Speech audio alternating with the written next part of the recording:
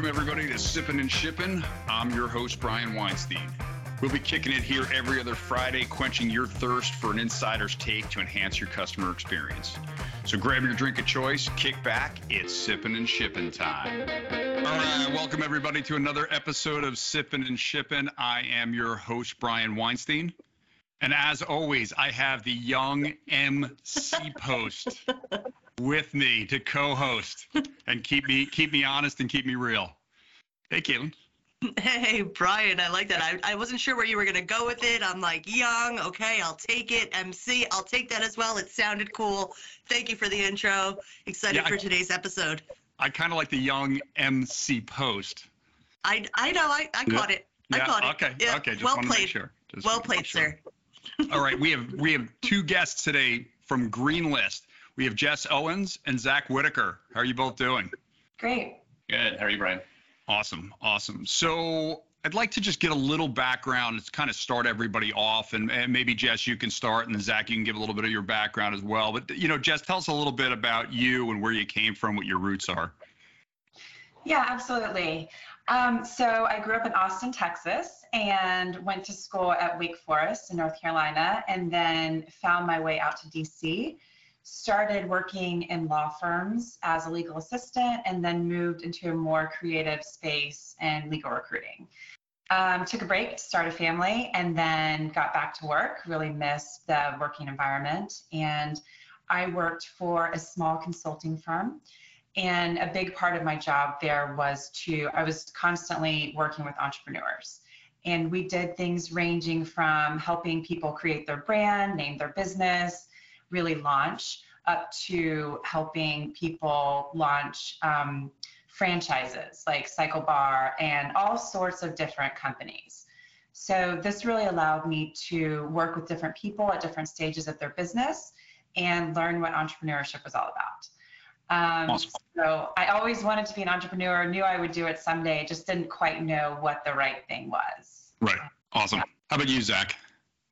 Sure. My background, most recently, I have sort of about a 10-year career so far in kind of like e-commerce, mostly in operations. Always kind of passionate about sustainability. I was on the sustainability committee at Bonobos, my former employer. And then one day I'm just kind of scrolling through LinkedIn, right? The infinite scroll. And then I saw a story on returns, and Jess was tagged in the comments. And, as somebody who's like working on helping solve this problem, right? E-commerce returns, as Ryder's recent acquisition.com contact of mine there said, it's the armpit of running a 3PL. And so I certainly saw that when I was at Bonobos. And so I reached out to Jess and saw the sort of intersection of returns and sustainability and knew I had to get involved. And so here we are. Awesome.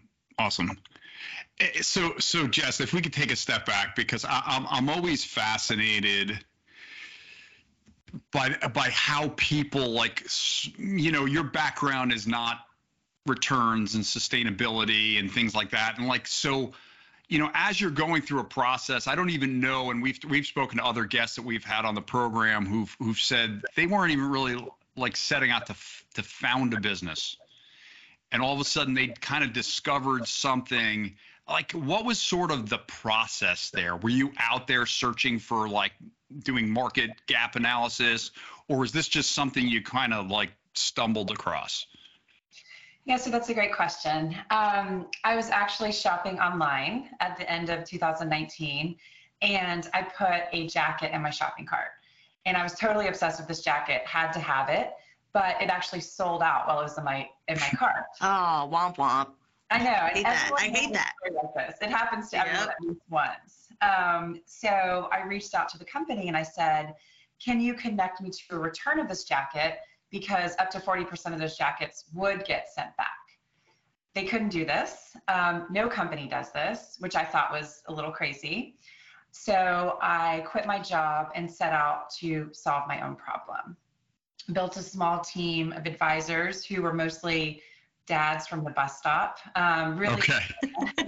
Everybody I knew got involved. I would see somebody walking towards me and say, "What do you do? How can you help?" And pull them in. Right.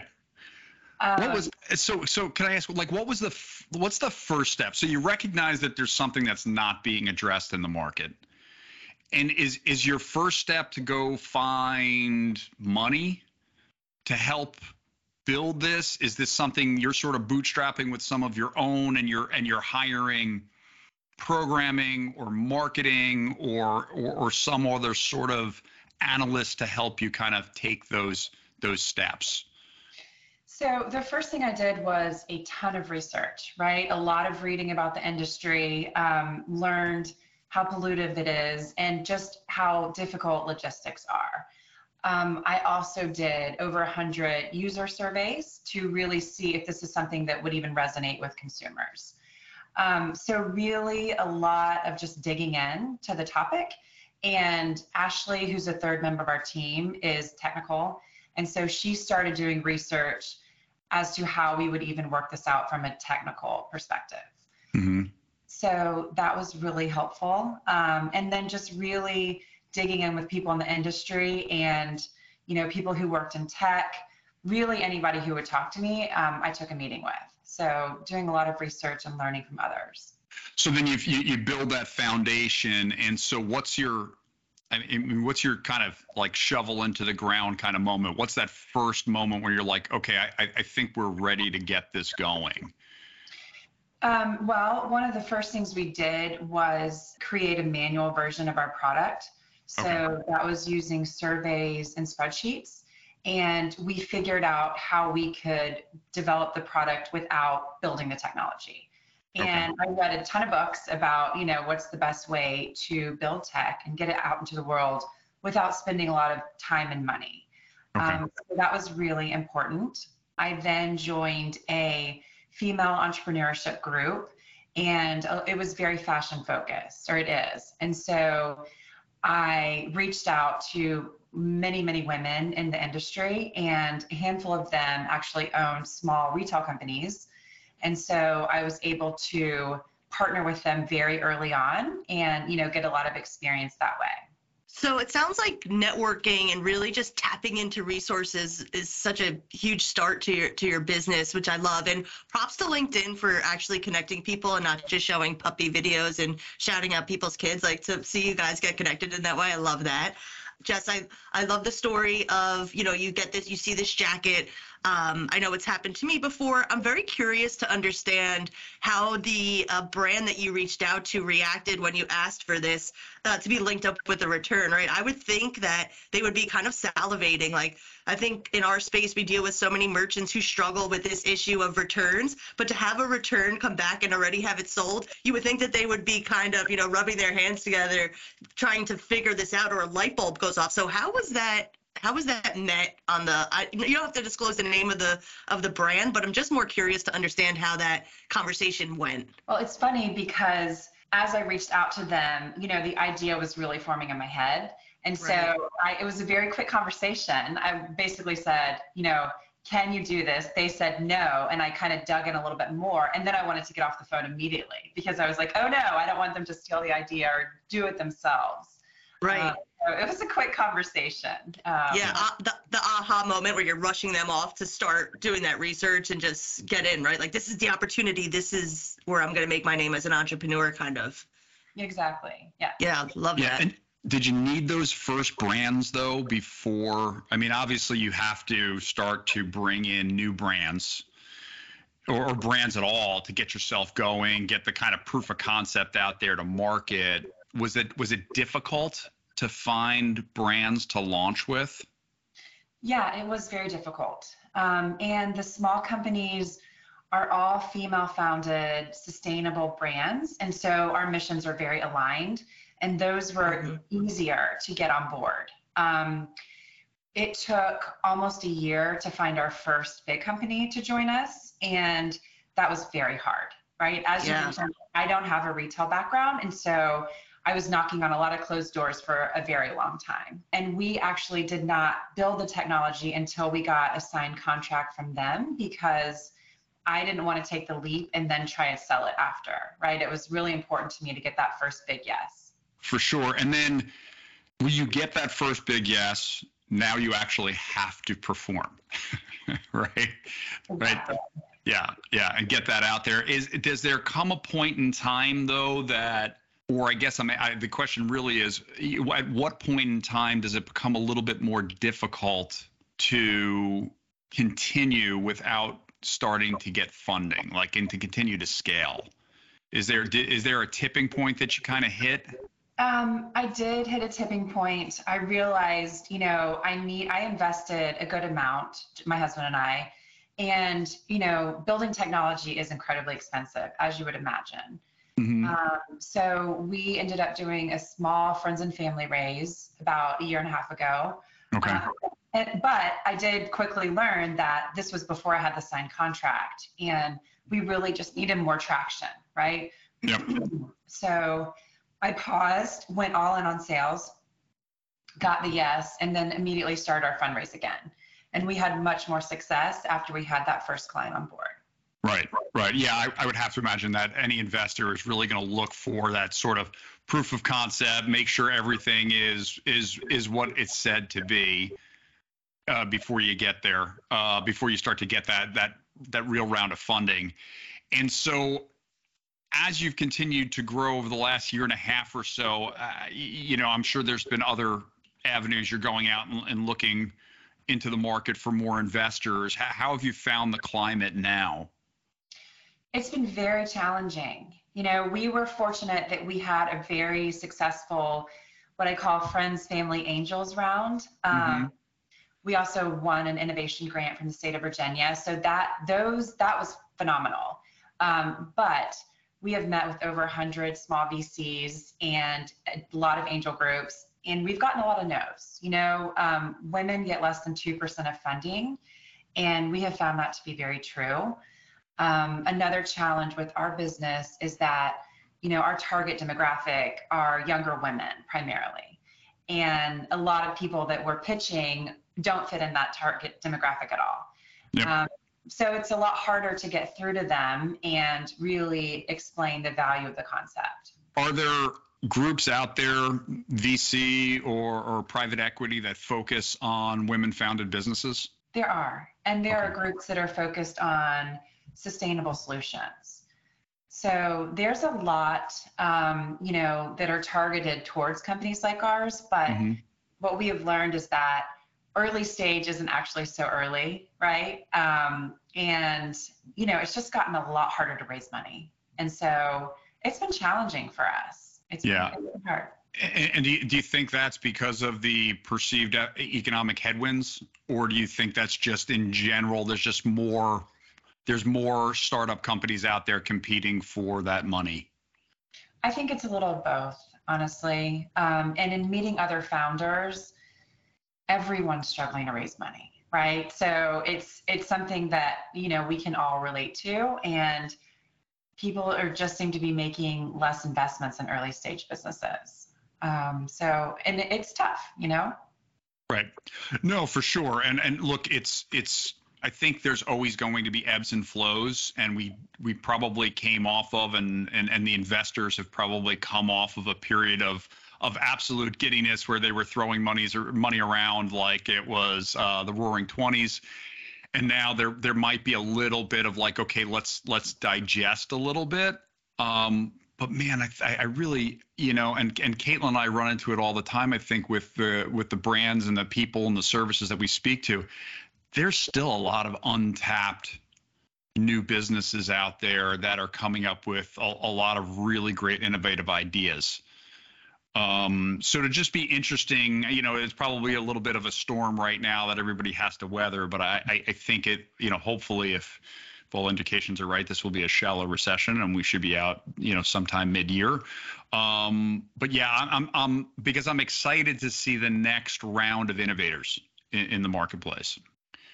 So you have combined two passions, I think, for a lot of people at Greenlist, with returns and sustainability.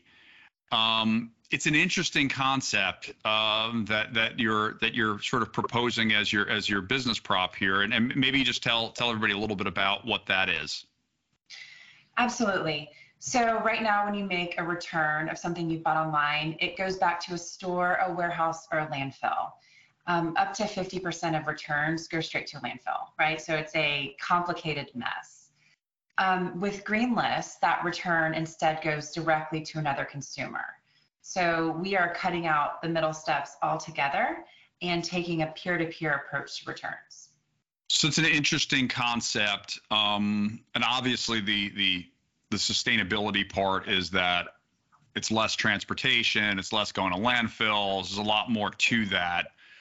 Tell me a little bit how you're, assuring peer-to-peer that the quality of the returns that you're getting as the second recipient is really the quality that you would expect coming straight from a facility, DC or whatever.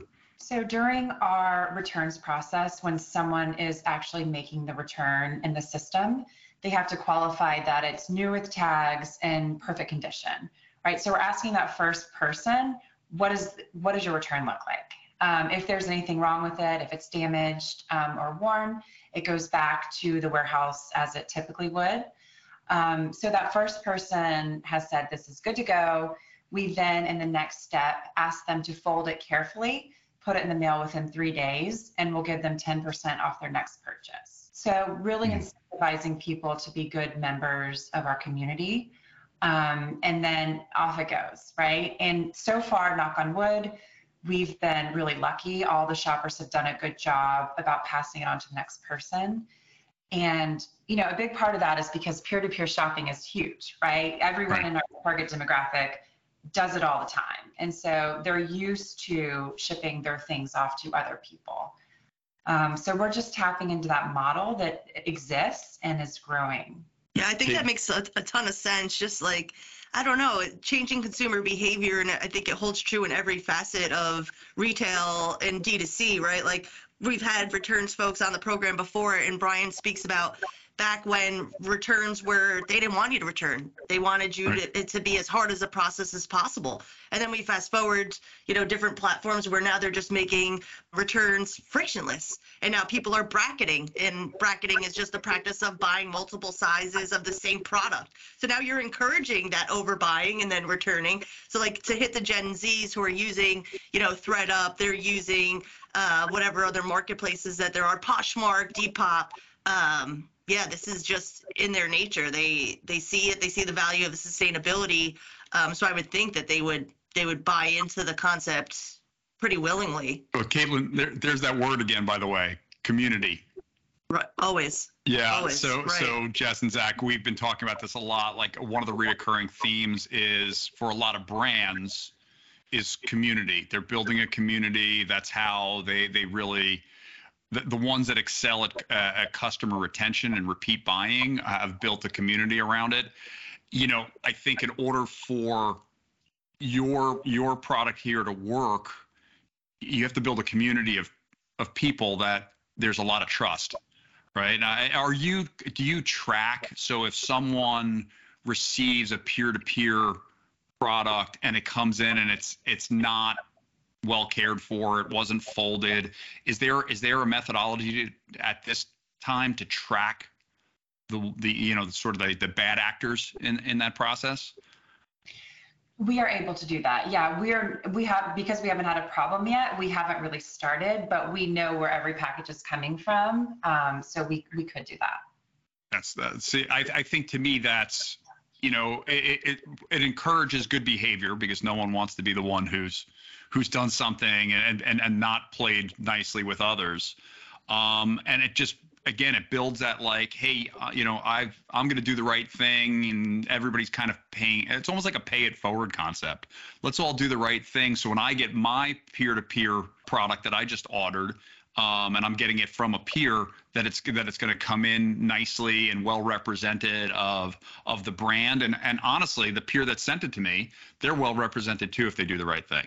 Right, exactly. And if there's a layer of some incentive in there, I think that's helpful as well, right? Like if you get some type of discount or, you're sending it back anyway. And as the person who would get that return, whether it went to the warehouse or it came straight to you, like let's just reduce the carbon footprint. Just send it directly to that next person. Are you incentivizing, or are the retailers responsible that you're working with for making it appealing to the folks that you're targeting? The retailers are giving the discount on the next purchase. Okay, nice. Yeah, so that's. I honestly don't helps. care where the discount comes from, as long as I'm getting a discount somewhere. Yeah, it's helpful. It's helpful. Then you buy more stuff and return that as well.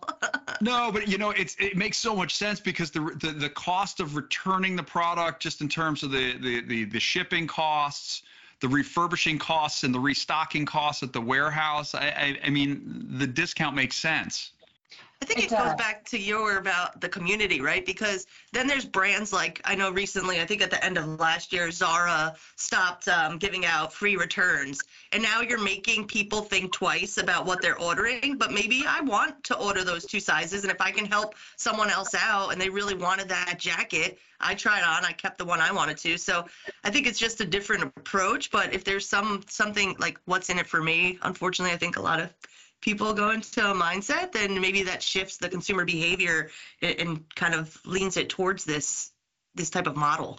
Yeah, and returns are getting a lot of negative publicity. So it's really highlighting the problem for consumers, and a lot of people had no idea, right? So people are becoming more conscious about it and wanting to do something different, right? Like, I can't make returns anymore, right? I just hold on to them, give them to somebody else.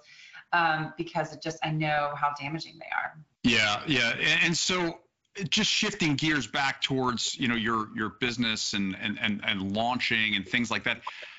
You're now out there. You've got a couple of brands. You're in fundraising mode too. But like, how are you marketing yourself? How are you getting out there in front of the retail brands, in front of to really get the message out there of what your offering is? What's sort of your approach there? We have attended events. We have done digital marketing for some time, and we are constantly networking. So just really meeting new people every week and, asking directly for their contacts. And that's been really effective in setting up new meetings.